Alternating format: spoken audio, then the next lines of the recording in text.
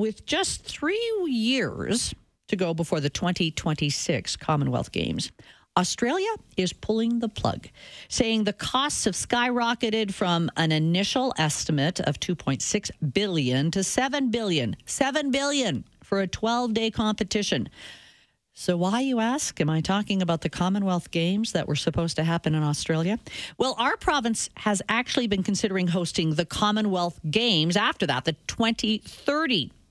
Shouldn't this be considered a warning? Moshe Lander, economist, Concordia University, specializing in the economics of sports, joins us this afternoon. Always great to talk with you, Moshe.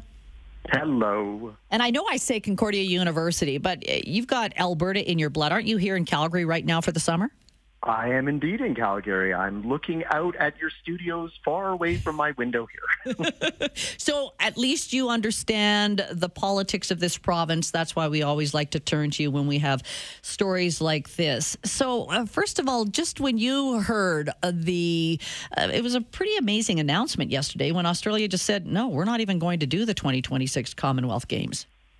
Yeah, it's one thing to say you don't want to do it when you're bidding. Yeah. It's another thing to say you don't want to do it when you're actually supposed to do it and you've been awarded the game. So, this is a warning sign to Albertans that if they don't feel that they can do it 3 years out, it's not like they were just handed the games and realized that they've already started preparing 4 years in and said, yeah, this isn't going to work. We at least have the ability to back out now before we start spending money that we can't recover like they've done. And Moshe, we've talked over the years, whether it be when Calgary was considering going for another Olympics, when they had the referendum.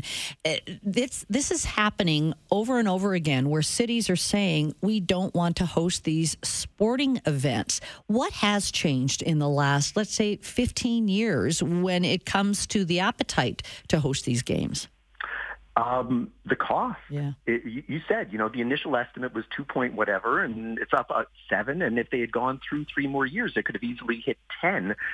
This is what I was saying back when we were considering 2026 for the Winter Games, that you can say that it's going to be $5 billion 10 years out, but when you're done, it's going to be well more than that. And so what you find now is that because of that cost and because the public, at least in democracies, are being a little more careful with their governments and how they spend their tax dollars, if you see the only countries that are generally left that are going after these games are either autocratic regimes, Russia, Qatar, that don't really care what their citizens have to say, or countries that are trying to put their name on the map and leaving behind a disastrous legacy of decaying stadiums and, unfulfilled promises.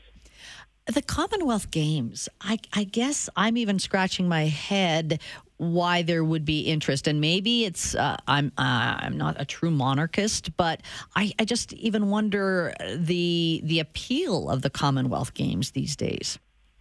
I think it's just a big-time event, and I don't think it's much more than that, right? So, if you're a city that wants to have a big-time event, start going through the checklist. What's at the top? It's the World Cups, it's the Olympics, winter or summer, and then you get into the kind of that second tier. And so I think if you're a city that says, okay, maybe we can't really hit those top-tier events, well, let's go for the second tier. And if you are, well, whether you agree or disagree, then you say, all right, we're eligible for this, so let's give it a shot and see what happens. These days, as cities back away, I guess the number of competitors that you have to fight for to win is less and less. And so I think politicians might feel that, hey, this is an easy thing that we can grab at. Have you ever seen this, though, like 3 years out of a major event, a city saying no? Because I'm just wondering where the organizers of the Commonwealth Games go from here to be able to even put on the 2026 Games. So the famous example of a city backing out of a big-time event was Denver was actually supposed to be the host of the 1976 Winter Olympics. So I've got to go back like half a century to come up with an example. Denver did not wait until they were 3 years away to decide they didn't want it. The games ended up in Innsbruck, Austria. The analogy here would be that at this point, this close to the games, I think what's going to happen here is they're going to go beg a city that hosted it recently and say, listen, your infrastructure is more or less there. Please, we're getting on our knees. Just do something, and let's avoid a complete disaster here, and try and keep Alberta sweet on bidding for 2030, because this really should not be a good sign for Alberta to bid on this. Do you know, is Alberta up against some other major centers for the 2030? Probably not now. Yeah. But that's the catch, is that when everybody's backing away and when nobody wants to host these games, I think that the thing that politicians should be taking from this is these are not profitable. I think the mistake that's sometimes made is, well, we know better, right? So whatever it is that Australia was doing, they just don't know how to put on these types of events. We know how to do it. We just came out of a near record stampede crowd. We can pull this together. That's the wrong conclusion. It's not that we know better. It's that we're going to make the same mistake if we go down that path. And again, what are we hoping to accomplish by hosting these games? It's not a financial windfall, so what else is motivating it?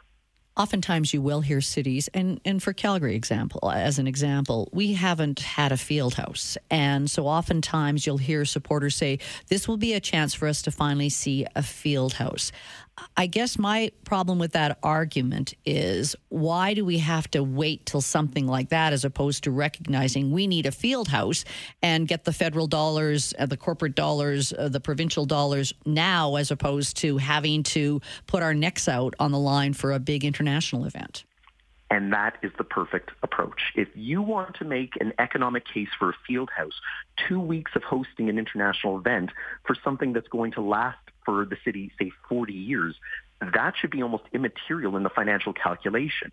So if you feel that a field house is something that the city needs, then you should be able to make that argument to the federal government, to the provincial government, to the municipal government on its own merits without having to go that way. My particular golden goose is I want that C train line finished to the airport because while I'm here a lot of the year, there's part of the year where I'm not here. And so every time I have to come in and out of the city, I'm always frustrated that I have to do some rigmarole to get from the airport to where I live. Again, that's a compelling argument that could be made without needing to host an international event.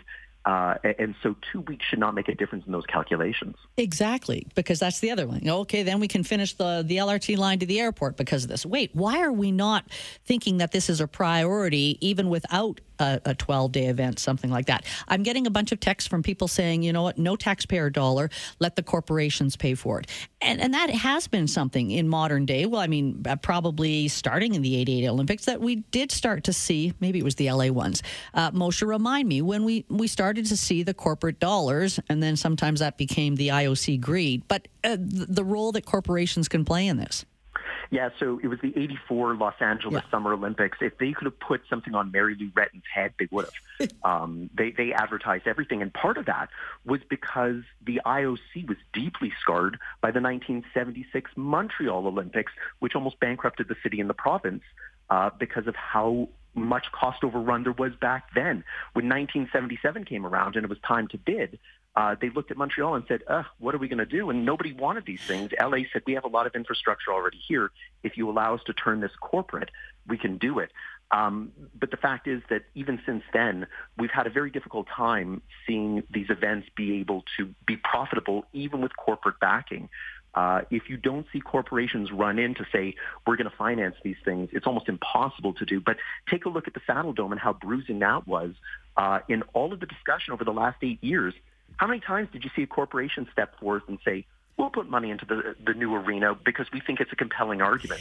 Nobody stepped forward, and that's just the arena, let alone the event itself. Yeah, and I guess it goes back to possibly a solution is to pick two major centers and they become the permanent location for any type of international event, sporting event. Yeah, exactly that. And you can alternate. And the other thing, too, is that starts to become the magnet then for where athletes can train. Yeah. So right now, where we're looking at decaying 1988 infrastructure here from the Olympics and saying, what are we going to do with it? Well, if you want to refurbish it, how many athletes are going to come train here? One possible option is to just say, it was a great moment in history. We'll never do it again. Let that fall into disrepair, put up condos or something on the old site, and tell the athletes that, hey, you should go train in one of these two locations because they're just going to alternate from now on. And it's probably not going to be one of us because I just don't see that Calgary is going to be able to make a compelling case to host the Commonwealth Games every 8 years. Yeah. Moshe, thanks as always. Anytime. All right, Moshe Lander. He is a sports economist out of Concordia University.